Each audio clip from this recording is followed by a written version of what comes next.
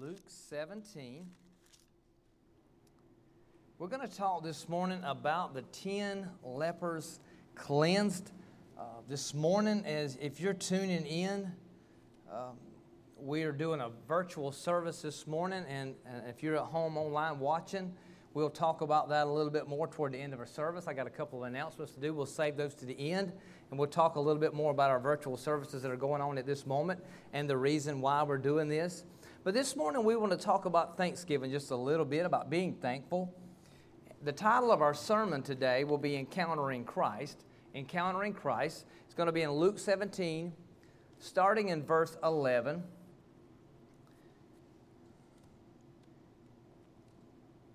The Gospel of Luke, chapter 17, verse 11 says, "Now it happened as he went through Jerusalem that he passed through the midst of Samaria and Galilee. Then as he entered a certain village, there met him 10 men who were lepers, who stood afar off. And they lifted up their voices and said, 'Jesus, Master, have mercy on us.' So when he saw them, he said to them, 'Go show yourselves to the priests.' And so it was that as they went, they were cleansed. And one of them, when he saw that he was healed, returned and with a loud voice glorified God, and fell down on his face at his feet, giving him thanks. And he was a Samaritan. So Jesus answered and said, 'Were there not 10 cleansed, but where are the 9? Were there not any found who returned to give glory to God except this foreigner?' And he said to them, 'Arise, go your way, your faith has made you well.'" Let us pray this morning.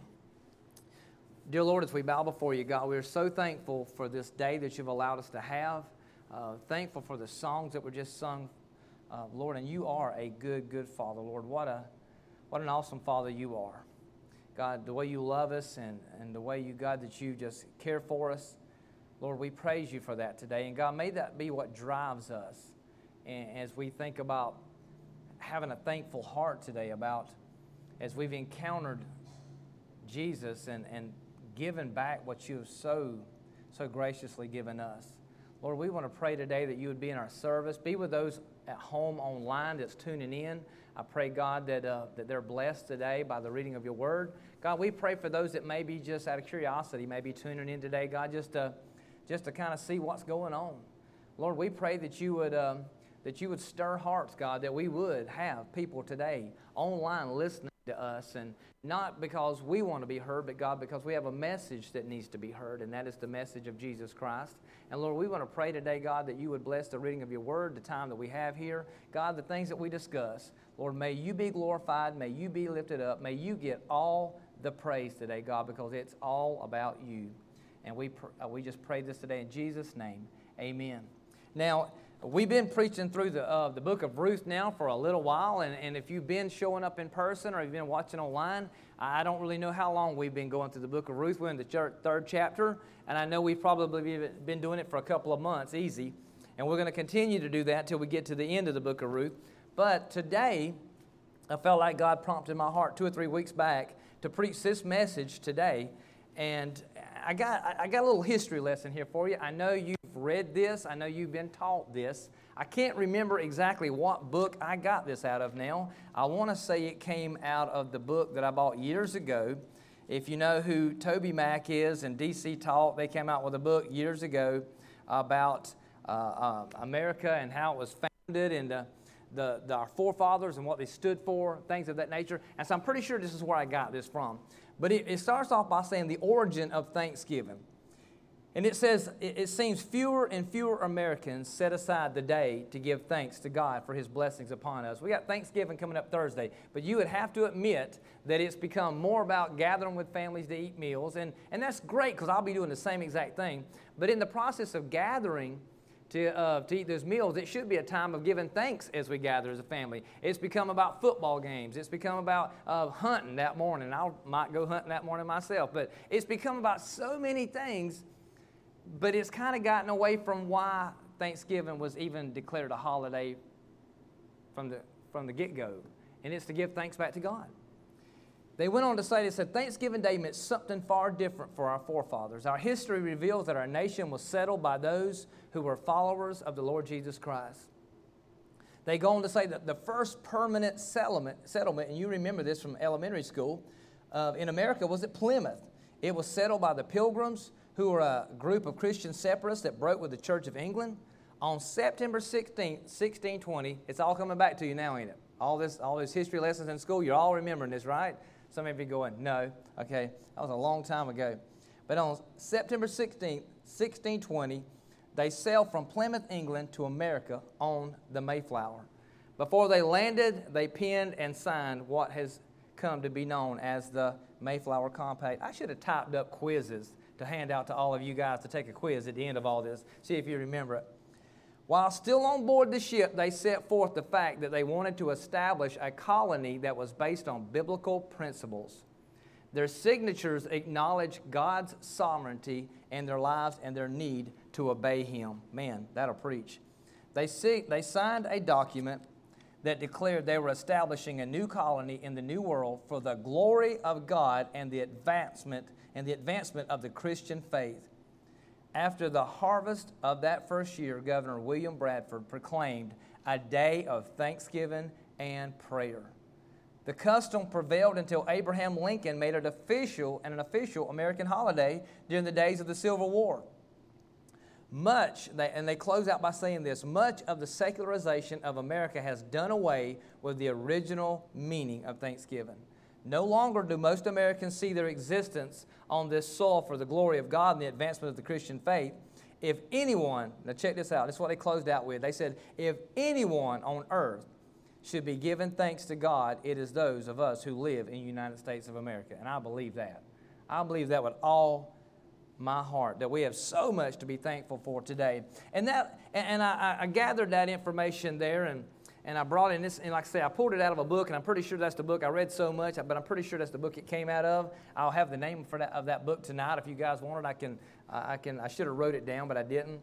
But it kind of leads us to where we're at today in Luke 17, verse 11 through 19, because it talks about encountering Christ, and we're going to see as we go through this story here, or this real-life account, I should say, of these 10 lepers who encountered Christ.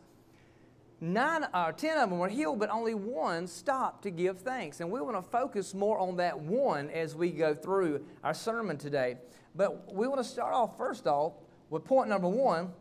We'll call it the meeting. The meeting. And we're going to see it happen here in verses 11 through 12. It says, now it happened as he went to Jerusalem, he being Jesus, that he passed through the midst of Samaria and Galilee. And then notice what happens in verse 12. It says, then as he entered a certain village, there met him 10 men who were lepers who stood afar off. This is an incident here that Luke records. And this took place at the beginning of the Lord's last journey into Jerusalem. This is his last journey going in Jerusalem before he would be arrested, tried, and crucified. So that's something to note there. But the Bible tells us that these men kind of were together there, and it's a good chance that these men were hanging together because of their illness. You know the old saying, misery loves company? And these men were miserable, because if you do any studying on leprosy, and I won't give you a medical explanation of leprosy today, but leprosy was a very dreaded disease. There was no cure for it. There was no overing it once you got it, and it dismembered your body, and you had to be isolated from everyone else, your family, friends, and we'll look at that in just a little bit more in detail. But this common enemy of leprosy is what drew these 10 men together. This is why they were together. But it says that these 10 men met him. They met Jesus. So they heard he was coming, obviously, and they went out and they met him as he was coming through town. I don't know exactly how these men knew about Jesus. I don't know if they had heard of other people that he had healed. Because you understand, if you got leprosy, you're in a hopeless state, okay? You have lived separated from your family. There was no medical treatment for it. There was no cure. There was no being healed from this disease. So obviously they had heard something about Jesus, and so that's why they pursued him. But the Bible says that they stood afar off. Now, I won't go read you these scriptures, and I didn't give these to Ron this morning. That's why I'm not going to read them. But if you were to go over into Leviticus 13, verses 45 through 46, or Numbers chapter 5, verses 2 through 3, you'll find that the Old Testament law required that these men stay separated from everybody. They were, the Bible told them in the Old Testament law how they were to handle people that had leprosy. They were not to be amongst the other people because of them being contagious and how the disease was looked upon. But if we turn that today into a way, we take number point one and bring it into a life application thing, because none of us has leprosy in here today, so we might be sitting here going, well, how can we relate leprosy to our Christian faith or our Christian life? How do we do that? Well, I think we could make a connection there if we look here, because the concept of leprosy is it makes us stop and think just for a minute, and it should make us think about how we come into the presence of God, because Hebrews 4:16 tells us this. It says, let us therefore come boldly to the throne of grace, that we may obtain mercy and find grace to help in a time of need. Now, let me read that to you again, because some of y'all probably weren't paying attention. Some of you at home might have got up, went to the refrigerator, and got some tea during that time. You might have missed it. I don't want you to miss this. It says, let us therefore come boldly to the throne of what? Grace. That we may obtain what? Mercy, and find grace to help in time of need. Now, there may be somebody that's sitting at home right now listening going, do we have a time of need? Oh, yes, we do. I've never had leprosy, but we've had something worse than leprosy. Every one of us has, and even the people at home have. We have something worse than leprosy. And you say, Brother Vance, what in the world could be worse than leprosy? It's called sin. We all have a sin condition. Every one of us. We were born with that condition, and that separates us from God. And as we look at that today, we need to note that our sin separated us from God. We're outside the camp, so to speak, as the lepers had to separate themselves and live outside of the towns and villages and people amongst themselves. We were outside the camp, so to speak. We were out there. We need to come to God in order to obtain mercy and grace today. Because just as these men needed to be healed, I needed to be healed. You needed to be healed. If you're sitting at home and you don't know Jesus Christ today, you need an encounter with Christ. I remember, and I won't give you my testimony again because I did that just a couple of weeks ago, but I remember the day I got saved. And before I got saved, I was at a place in my life when I needed grace and mercy in my life because of the sin condition. Because you got to understand about sin, and in case you're listening at home and you're not saved and you're trying to understand this, because I've met people sometimes that goes, well, Brother Vance, I hear what you're saying to me, but I'm a pretty good person. I don't have sin in my life. And I quickly ask them these questions, and this is just 3 simple things. I can establish that you're a sinner in about 2 seconds. And the first thing I ask them, I said, have you ever took anything that wasn't yours? And they're like, no. I'm like, you've never stolen anything in your life? No. I said, okay. Have you ever worked a job and maybe there was something on that job that the company had thousands of them, and if you bought it, it only took 25 cents to buy it. But that would fix something at your home. I said, we call them fringe benefits. It's called stealing if it's not yours. Have you ever took anything like that? And they said, well, yeah, that's stealing. I said, you took something that wasn't yours. You stole it. Oh, the company's got thousands of those. Don't matter. Did you ask for permission to take it? No. Then you stole it. I mean, let's just be honest. That's what it is. And then the other thing I'll ask them, I said, look, you ever been disobedient to your parents? And, of course, most people go, well, who hasn't? I'm like, okay, we're just nailed off 2 of the 10 commandments, okay? We just got 2 of them out of the way. The other thing is I'll say, you ever told a lie? I'm like, thank you. There's 3, So, I mean, and I say, and I usually I'm talking to men, and I'll say, have you ever looked at a woman in a way that you shouldn't have looked at her? And usually they'll chuckle and go, I'm a man. I'm like, and that's also committing adultery in your heart. There's 4. I said, so 4 things right there just condemned you that you are, in fact, a sinner. No matter how good you think you are, you have sin in your life. That means that you have a sin problem. I got the same. I said, everything that you just answered yes to, I could answer yes to it myself. We're all guilty. I said, but because we're guilty, we have this issue of sin in our lives. And so we established the fact that we all have sin. No matter how good we think we are, we have sin. And if we have sin, we need a Savior. That's what Jesus did. So we're just like the leper there. We're outside the camp. We're outside of God's grace. Because see, when Adam and Eve sinned in the garden, and y'all hear me say this all the time, when Adam and Eve sinned in the garden, that sin separated them from God right then. They were separated. That separation could only be restored. And listen, and so when we were born with that same nature. Nobody teaches us how to do wrong. It comes natural. It's in us, okay? But that sin nature separates us from God. Jesus Christ died on the cross to bring us back to restore that relationship. So it's only through the blood of Christ can my relationship be restored with God that was broken. And so that's who we are. We're much like the leper. We have an issue. We're outside of the grace and mercy of God. That's why we need to come and we need to ask God, God, we need your grace and mercy to be bestowed upon our lives. And it can only come through Jesus Christ. And what's so awesome about that, if you'll go back and read in the Gospels, and we won't do it this morning for lack of time, I got 6 pages of notes. I got to hurry, okay? So that's why we don't have time to chase too many rabbits today.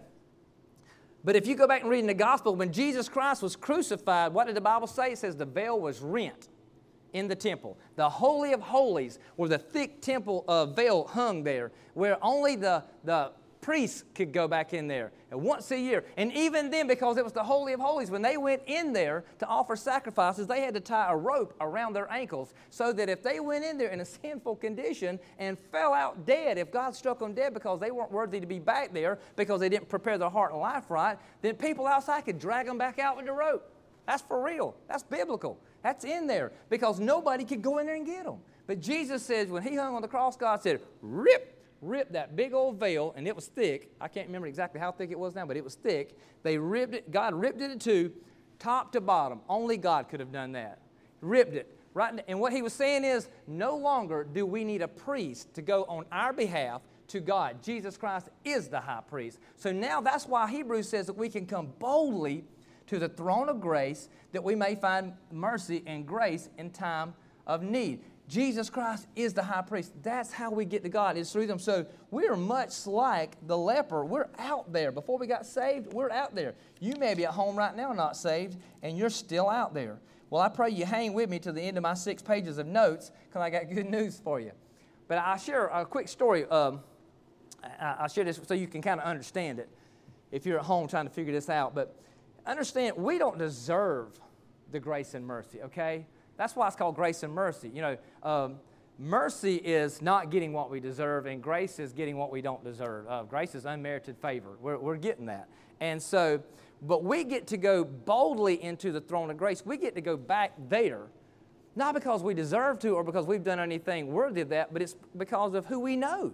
We know Jesus. If we're saved, we know him personally. That's why we get to go back there. So to give you a story to kind of help you understand it, years ago, and some of you guys will appreciate this if you're baseball fans, but years ago, when the Braves were still playing in Turner Field, I know they're not playing in Turner Field anymore. Now they play in what used to be SunTrust Park. Is that what it is now? No. Anyway, I've been there, but I can't tell you what it is. But back when it was Turner Field, me and my 2 brother-in-laws, Christopher and Frank, we had to go up to right outside of Atlanta, and we went to a youth pastors conference. At the time, I was a youth pastor, and Christopher was at his church. Frank was helping me. And so we looked and said, hey, the Braves are in town the night we're going to be there. Well, we need to go up and catch a Braves game. Oh, yeah. You know, we didn't really tell our wives so much about that when we went because we knew they'd be like, that's the only reason y'all going. Well, it wasn't, you know. But we were wanting to catch a Braves game. So here's what I think it was Frank that did it. But Frank says, hey, I know a guy that works for the organization. I graduated with him. I bet he could get us some good tickets. And I'm like, well, yeah, you know. But I'm thinking, does Frank really know this guy? You know, I was just kind of like, you know, I think he does. But he's told me stuff before. You know, he might be watching this, but I thought he's told me stuff before. So we get to the ball stadium there. The guy told us to get there early. And we walk up to the gate. And there's this little door. If you've ever been to Turner Field, well, it's probably torn down now, but if you walked up to one of the main gates, there was a door over there that went up into this big wall, which I did not know at the time, but there's offices in that big wall. And so I said, where are we supposed to go? Just go up there and tell them who we are? And Frank says, no, let me call him. So he calls him. He says, hey, man, we're outside. And about that time, that little door opens. He goes, and so we got brought into that wall and the door closed. People are watching us like, who are you guys? I felt important all of a sudden. So we walk into this door, and the guy's leading us. He says, you guys, we got a few minutes. I'll show you around. Now, I'm a huge Braves fan, okay? I was a Braves supporter in the 80s when they stunk, all right? They wore them ugly blue uniforms and got beat by everybody. That was the day when Bob Horner played, Dale Murphy, I think Pendleton was a part of that crowd. Rafael Ramirez, I could name them all probably because I was a kid and I watched it all the time. Glenn Hubbard. But I remember I've been a fan my entire life. But we walked up there, and we walked, and Ron, you'll appreciate this. We walk in there, and all of a sudden he goes, Hank Aaron's office. I was standing outside of Hank Aaron's office because he worked for the organization. I said, is he in there? He said, probably. I said, can I open the door? He goes, no, you cannot open the door. I'm like, okay. So anyway, so they lead us around, and I'm going somewhere with this. He leads us around. He says, I got you guys some tickets sitting right behind home plate, a couple of rows up. John Smoltz was pitching that night. It don't get any better than that. So anyway, so he says, but we got time to kill. Are you guys hungry? I'm like, I could eat, And we're going in places that only VIP people get to go. We had badges hanging around our necks. We look like somebody. We go up there. He takes us into one of these big old suites. If you've ever watched the games on TV and you see those glass rooms, these suites are like $3,000 a night. I asked. That's the reason I know. So he leads us in there, and he's like, he said, got Cokes, beer. I'm sure you guys don't drink, but for Cokes over here, I said, no, I don't want the beer. But you got any Diet Cokes? He said, open a pile of Diet Cokes. I'm like, oh, thank you, Jesus. So, and he goes, and he went over and he opened this thing, and it was chicken wings. Oh, man. So he pulls out the chicken wings. We got chicken wings. I got Diet Cokes. I'm sitting at a little round table, and I'm looking at people out that glass that are sitting in seats. And here's the deal.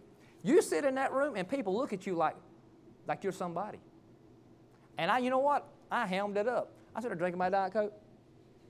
Like I paid $3,000 to be in that booth, like I was somebody. People look at me and I'm like, But here was the deal.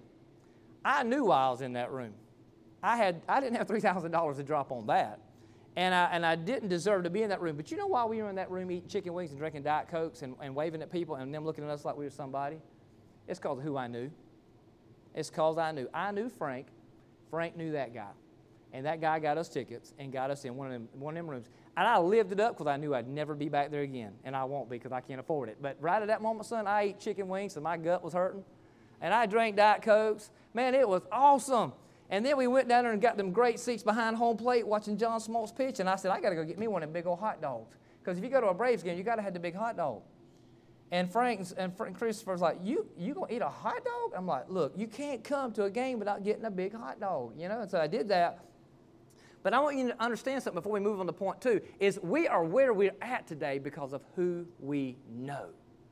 We're at the table of grace. It's kind of like if you go into the Bible and you read over in Samuel, I can't remember if it's 1 Samuel or 2 Samuel, I think it's 2 Samuel, where this guy named Mephibosheth, coolest name in the Bible, Mephibosheth, who is Jonathan's son, who is the grandson of King Saul, Jonathan had asked his son, friend David, when you become king, please have mercy upon my family.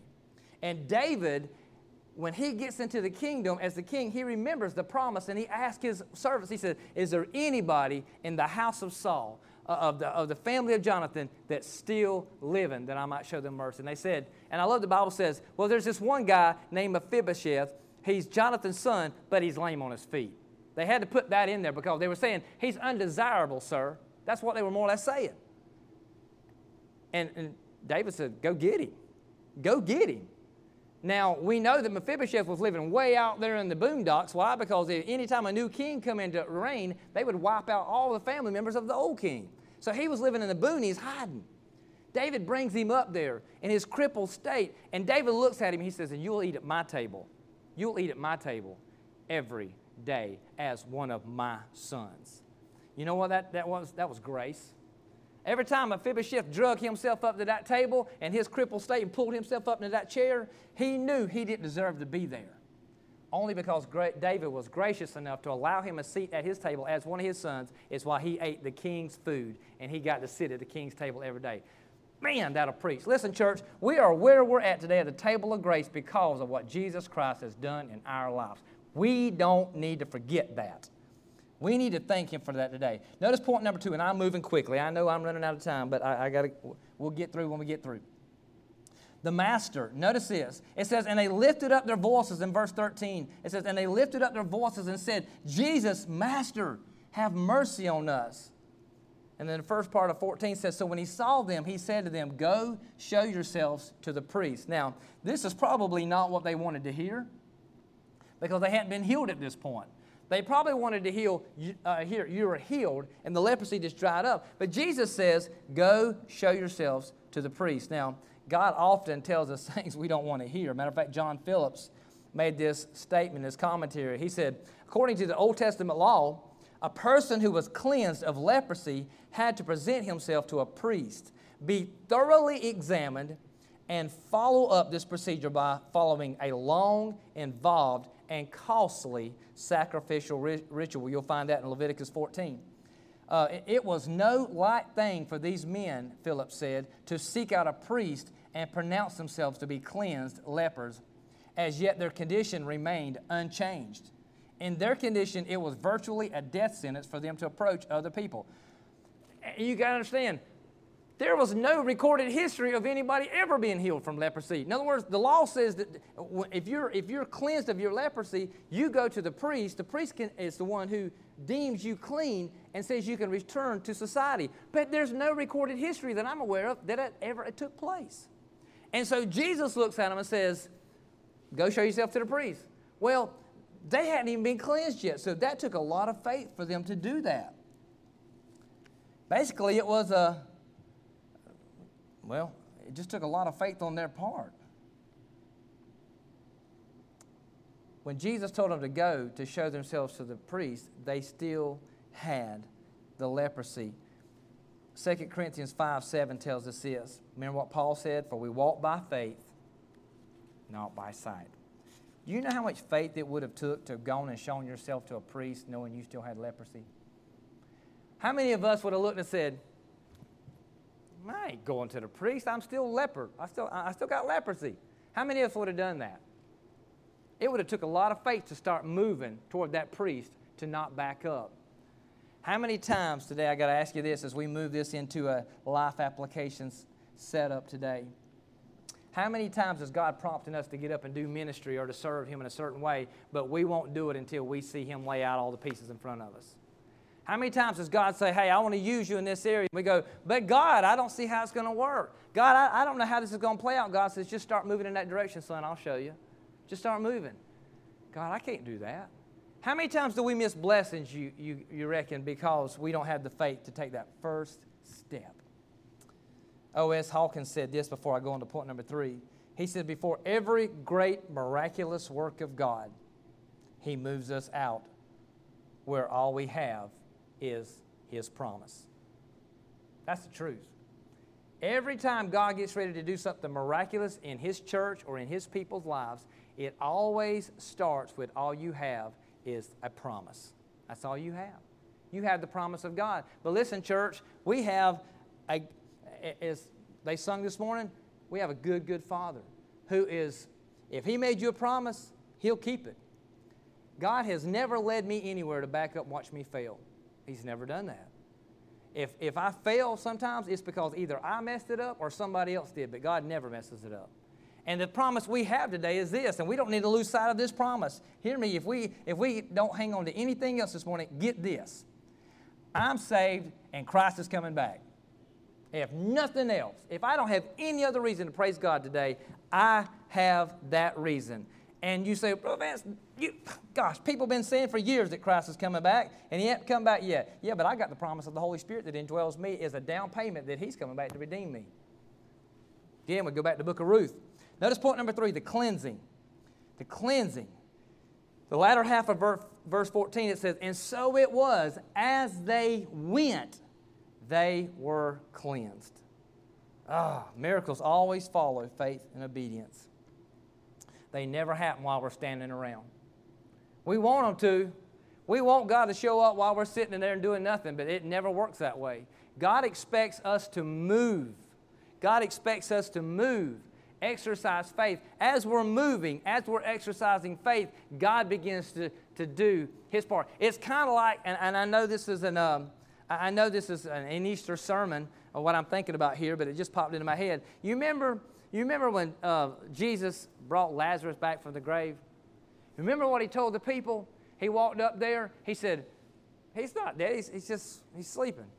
You know, everybody kind of some of the naysayers kind of chuckled like, it's been dead for 3 days. You know, it's been dead for 3 days. And Maybe it was 4. I don't remember now. My mind's fading on me. But Jesus said, roll back the stone. Now, we read that and we go, well, why does a man, our Savior, need a stone rolled back when he can heal dead people, when he can bring dead people back to life? Why did he need him to roll the stone back? Listen, God will never do for us what we can do for ourselves. Those people needed to have enough faith to go roll that stone back. Jesus didn't need the stone rolled back, okay? He could have walked up there and just touched it and he could have rolled. He could have said, move, and it would have moved. He was God. But he wanted them to have enough faith to go roll that stone back. What if he'd have said, go roll the stone back, he's alive. And they'd have said, psh, that guy's lost his mind. And we say, but that didn't happen. But that's how we live our lives sometimes as Christians.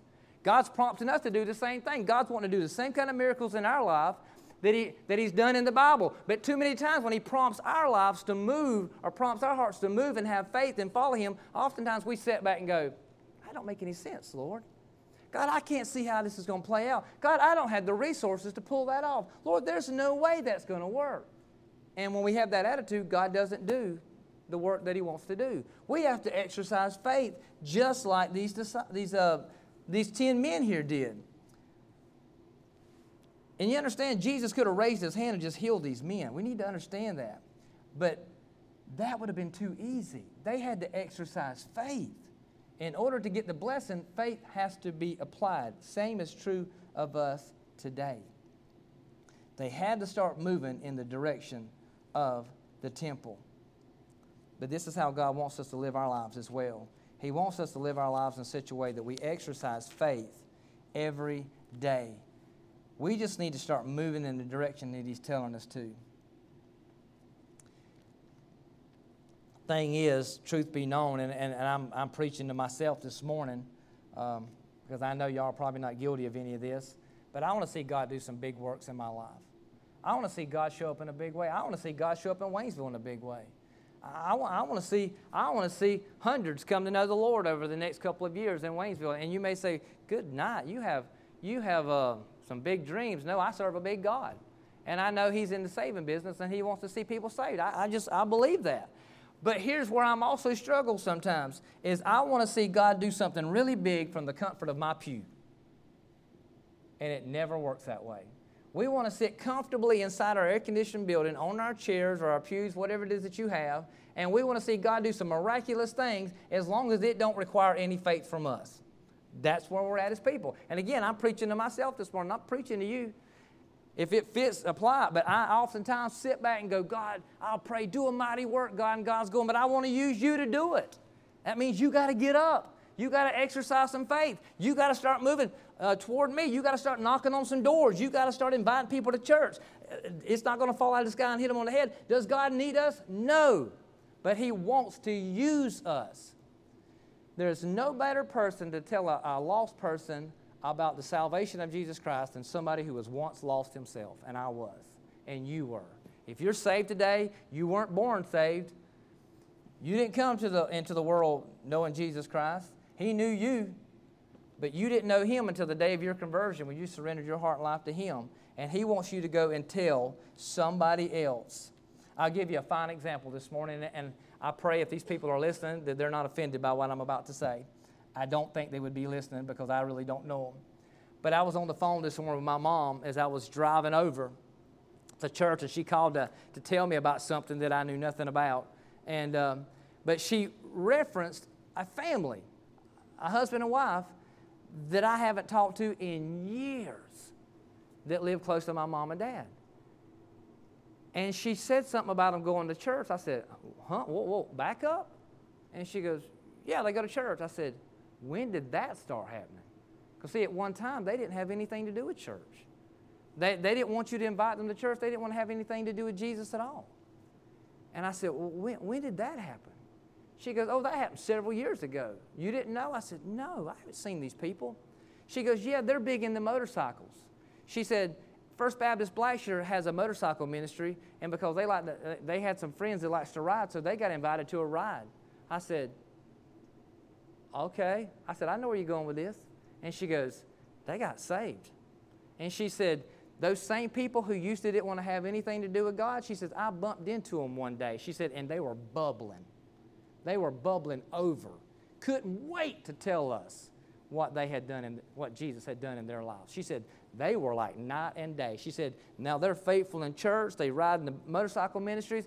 And so I'll be honest with you, I'm riding to church this morning. I'm doing, that is awesome.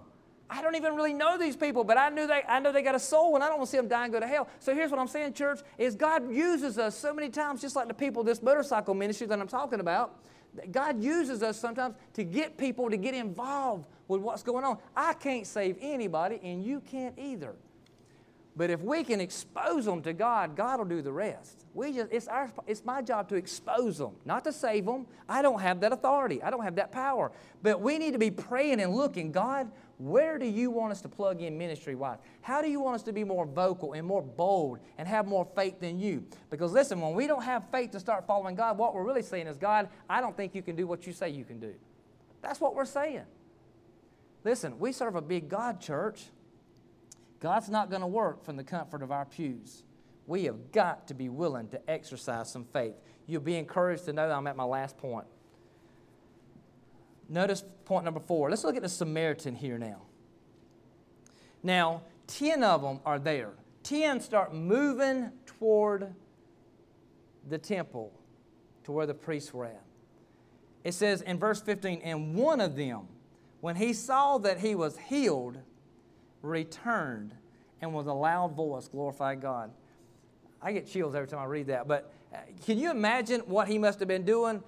If they're, in my mind, maybe I'm reading something into this that's not there, but when they were told to go, and they turned and they went, I could almost see them exercising faith in Jesus, and I don't see them kind of just strolling. I see them moving quickly. Because they're thinking something's going to happen. They obviously had enough faith to move. They expected something to happen. I could almost see this Samaritan here. He's moving along there. And, when you're running or you're trotting, all of a sudden you glance down and you see your hands. That's what I imagine happened. This guy's moving quickly, and somehow he looks at his hands, and his hands all of a sudden aren't crippled with the leprosy anymore. He probably starts feeling his face. Maybe slides his sleeve up and realizes, my sores, they're drying up. They're gone. And all of a sudden he's like, I'm healed. And that would have been an exciting moment for all of them, because why? If they had leprosy, they had been isolated from their families. They probably hadn't hugged their wives in a long, long time. If they had wives, and they may not have held their children for a long, long time.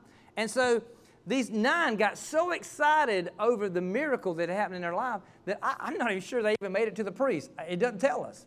They might have just detoured right onto the house and said, I'm going to see my family. I haven't seen them in months and years. But this one guy, this Samaritan, he stops and he goes, I'm healed. And it says that he turns. It says he returned, and with a loud voice, he glorified God. Verse 16 says he fell down on his face at his feet, giving him thanks. He was a Samaritan.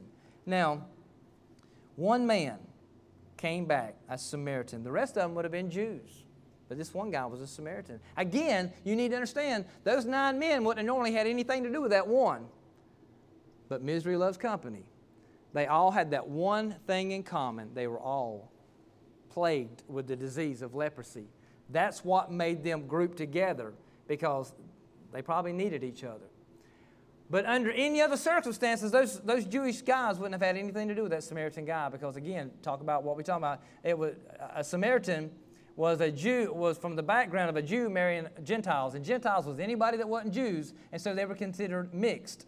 They were considered unclean to the Jewish people. So they wouldn't have had anything to do with him under circumstances. But this guy comes back. It says he returned. It says he glorified God with a loud voice. In other words, what we get the idea is, he didn't give a rip of what anybody else thought about him.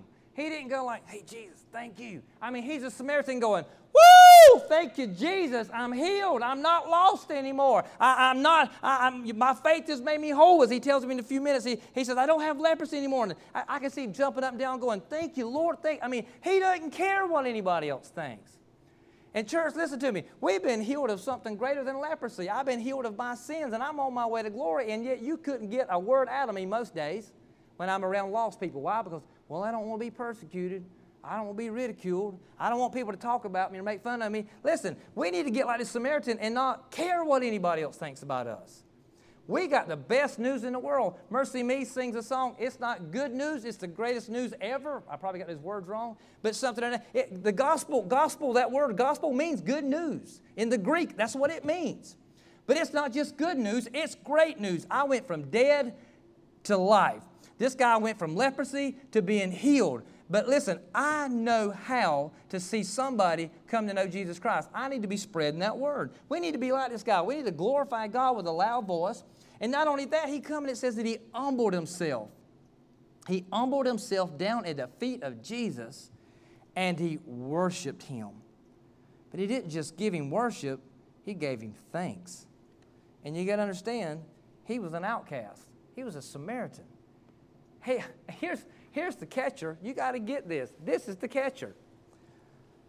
The guy turns, before he comes back, he turns with the other 9 and he starts heading to the priest. You got to understand that if he'd have went all the way to the priest would have never considered him clean. See, whether he had leprosy or not, the priest would have looked at him and said, "You're a Samaritan." They already considered him unclean. They wouldn't have given him the time of day, leprosy or not. They wouldn't have given him any thought whatsoever. He was an outcast because of his leprosy. He was an outcast because he was a Samaritan. The priest wouldn't even have entertained a conversation with this man. If you don't believe me, read back through the Bible. It's in there. But who's the one person who welcomed him? Jesus. He's the one person that welcomed him. That's good stuff. And the reason that's good stuff is because you may be at home tonight, or it's not tonight yet, this morning. I'm trying to make it later than it is. You may be at home this morning and you may feel like you are nobody, you're an outcast, that you're outside the love of a lot of people, a lot of situations. But listen, there's a God that loves you. There's a God that loves you regardless of what anybody else thinks about you. And understand, if you're not saved today and you are lost in your sins and your trespasses, yes, you're out there, so to speak. You're not a part of the family of God. But one prayer of asking God to forgive you of your sins and to save you, the Bible says in Romans that if you believe in your heart and confess with your mouth that Jesus Christ is Lord, you can be saved. Paul wrote that in Romans, and that's all you got to do is admit that you're a sinner, put your faith and trust in Jesus Christ, confess Him as Lord and Savior of your life, and you can be adopted into God's family. You will no longer be outside, and I will spare the church of reading Ephesians chapter 2 again today, because I've read it to y'all 100 times. But again, if you don't believe me and you're at home, go read Ephesians chapter 2. It'll tell you what I'm talking about. Paul says we were once far off, but we were brought near by the blood of Jesus Christ when we put our faith and trust in Him. So today, if you're at home, listen to me. Well, at home, if you're sitting in here and you need, well, it ain't if you need, you do need a relationship with Jesus Christ. God loves you and wants to save you right where you're at. You just have to put your faith and trust in Him.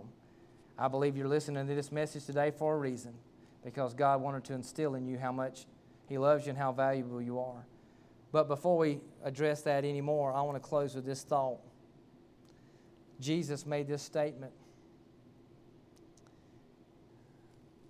He says, or asks this question, He says, were there not 10 cleansed? But where are there 9? Where's the other 9 at? He said, were there not any found who returned to give glory to God except this foreigner? And He said, arise, go your way, your faith has made you well. Oh, he wasn't just cleansed of, I don't believe that guy was just cleansed of leprosy that day. I believe he was cleansed of his sin sickness as well, his sin disease. But church, if we're not careful today, we'll be like the other 9. Because see, here's what we're bad at. We're bad at praying to God that God would do some great miraculous things in our lives, and He does all the time. And I shared with Brother Kelly this morning and Brother Ron, but Brother Wally called me yesterday, and he and I talked on the phone for just a moment, and I said, Brother Wally, how you doing? He goes, I'm doing good. He goes, how about you? And I told him, I said, better than we deserve. And we got to talking about that just for a moment.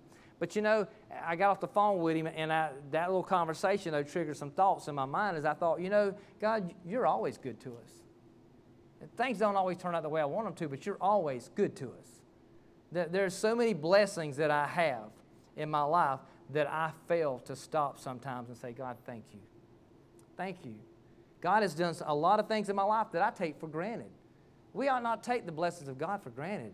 He deserves our praise today. He deserves our thanks. And you know what? I believe, just like I like to hear my children come back to me sometimes and say, Daddy, thank you. Thank you for doing that. I know you didn't have to, but thank you. Man, that makes me feel good. It makes me know that they appreciated it. I think God likes to hear us say thank you from time to time too. More like every day. We need to do that because we are blessed every day by God. Now, we're getting ready to close. And since we're not doing a live service up here right now, there won't be any invitation. So what we'll do is I'm just going to close in a way that I deem necessary. I got a couple of announcements at the end that I will share with you when we get through praying. But here's what I want to do. I felt prompted to do this morning when I was sitting on the front row. And this may sound goofy. I don't know who's at home watching this online. I have no idea. I know it gets watched from time to time. I know people are viewing it live right now. There'll be people checking into it later probably that watches it after the fact. But if there's somebody watching right now that's lost, or maybe somebody's going to watch it later that's lost, I'm talking to you right now, okay? I have a hard time staring at that camera, but I'm talking to you. But I'm going to do this. I'm going to ask everybody in here to bow their heads right now. Just bow your heads, and we're going to pray. I want you guys here in this church to pray for those that are watching online. But if you're at home online and you're listening, I want you to know today that Jesus loves you, and He wants to save you. All you got to do is cry out to God. I'm going to lead you in a sinner's prayer.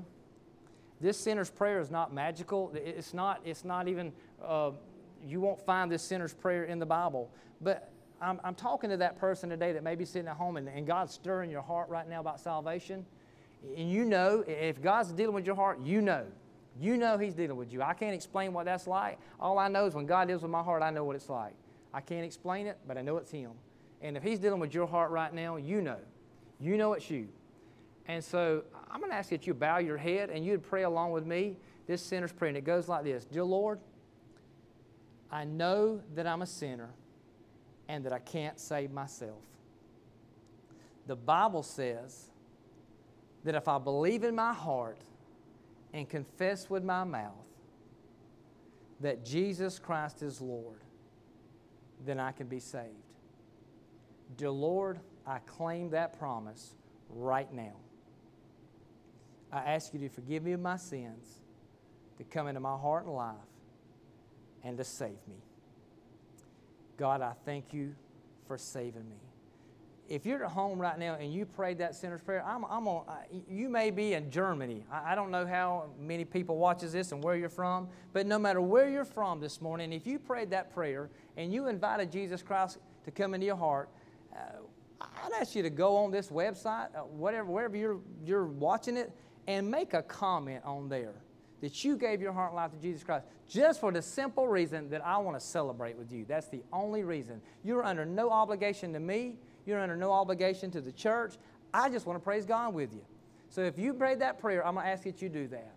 But I want to pray for us right now, and this will dismiss us in our service. Father God, again, Lord Jesus, we're so thankful for your word. Thankful, Lord, for what you've done in our lives. God, we're thankful that just like these lepers, God, we were once on the outside. We were sin sick in our condition. God, we were outcasts. Lord, we were out there. But because of what Jesus Christ did on the cross, through the blood that was shed on Calvary's cross, God, and because I put my faith and trust in you, Lord, I was brought into the family of God. God, I've been adopted into your family. I'm one of your children. I have an inheritance waiting for me. God, this is no longer my home. My home is in heaven. And God, you have given me the Holy Spirit as a promise of your return. God, your word tells us that you're coming back. And God, we don't know when that day is going to be, but we do know that we are anticipating your return at any moment. God, may we as Christians live our lives in such a way that we expect you to return today. And God, nothing would make my heart more joyful than to be in your presence today. Oh, to lay all of this down, God, and the church to be reunited with you, God, and we would be up there at the marriage supper of the Lamb. God, what an awesome time. But God, much like Paul, I kind of feel torn. Lord, as much as I want to be in your presence and as much as I want the church to be there, Lord, looking for the rapture. Lord, much like Paul as he wrote to the church there, that he was torn to be with God or to stay here. Not that this world was more glamorous than being with you, but God, he knew there was work to be done, and he knew that there were people that needed to be saved.